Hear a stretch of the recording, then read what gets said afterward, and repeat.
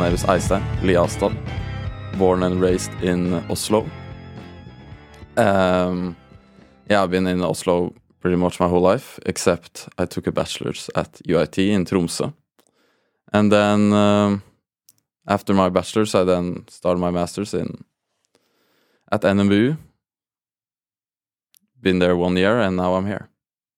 Okay, so for my bachelor project, quite simple. I took some marine bacteria and cold cultivated them with another background bacteria.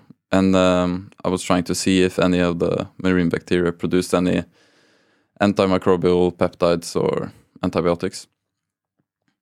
For my project here at the Hapnimi Lab, I'm working trying to figure out how to do clonal tracking with barcoding, which is basically you put a bunch of random sequences into hopefully stem cells at the end, and then the idea is that each cell gets their own specific sequence, and then you can kind of see how they develop and differentiate. I don't know, really. It was a bit spontaneous decision by me to go to Tromsø and study biology. I wasn't quite certain what I was going to study after high school, so I took a year, worked at a kindergarten, and then I knew I had to study something. And then it became biology. I didn't want it to be Oslo, so I kind of studied biology in the city furthest away from Oslo, I guess. Well, I looked at a lot of different labs before coming here. The only thing I knew, I was very interested in human cell lines. I really wanted to work with human cells, and also I've always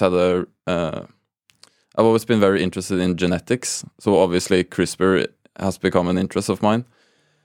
And so the two kind of came very nicely together at this lab. I thought that was a very interesting aspect. Something very interesting about CRISPR is it's new, and the technology seems so new that you're able to engineer human genes, and also the fact that it actually comes from bacteria, that it's not directly human-made. Very interesting. My favorite hobby, I like playing board games, a variety of board games. I also like working out whenever I have the energy. And different sports where I'm not terrible at. No, there's not a lot of sports that I am not terrible at. But I'm decent at snowboarding. I've done that for a couple of years, worked as a snowboard instructor.